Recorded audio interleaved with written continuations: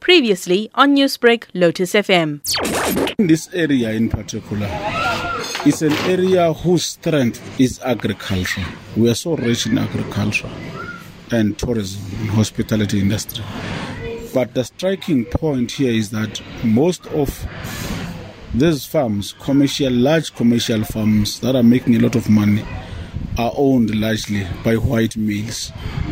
So the land ownership patterns in this area have not diversified. That's what we're looking at. If we want to change the economic patterns, we must also look at the issue of the land.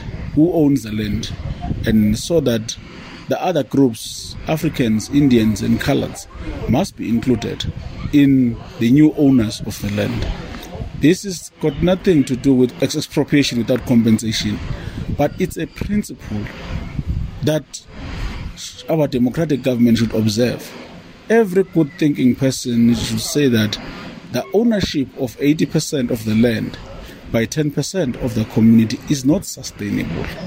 We need to come up with a better working plan that where land will then be redistributed among those who work it, and then other sections of the community be included in the ownership. The dairy industry here is huge, is great.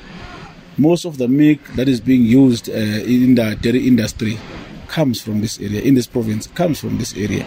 This area is a supplier, great supplier. Almost 50% of the milk comes from this area.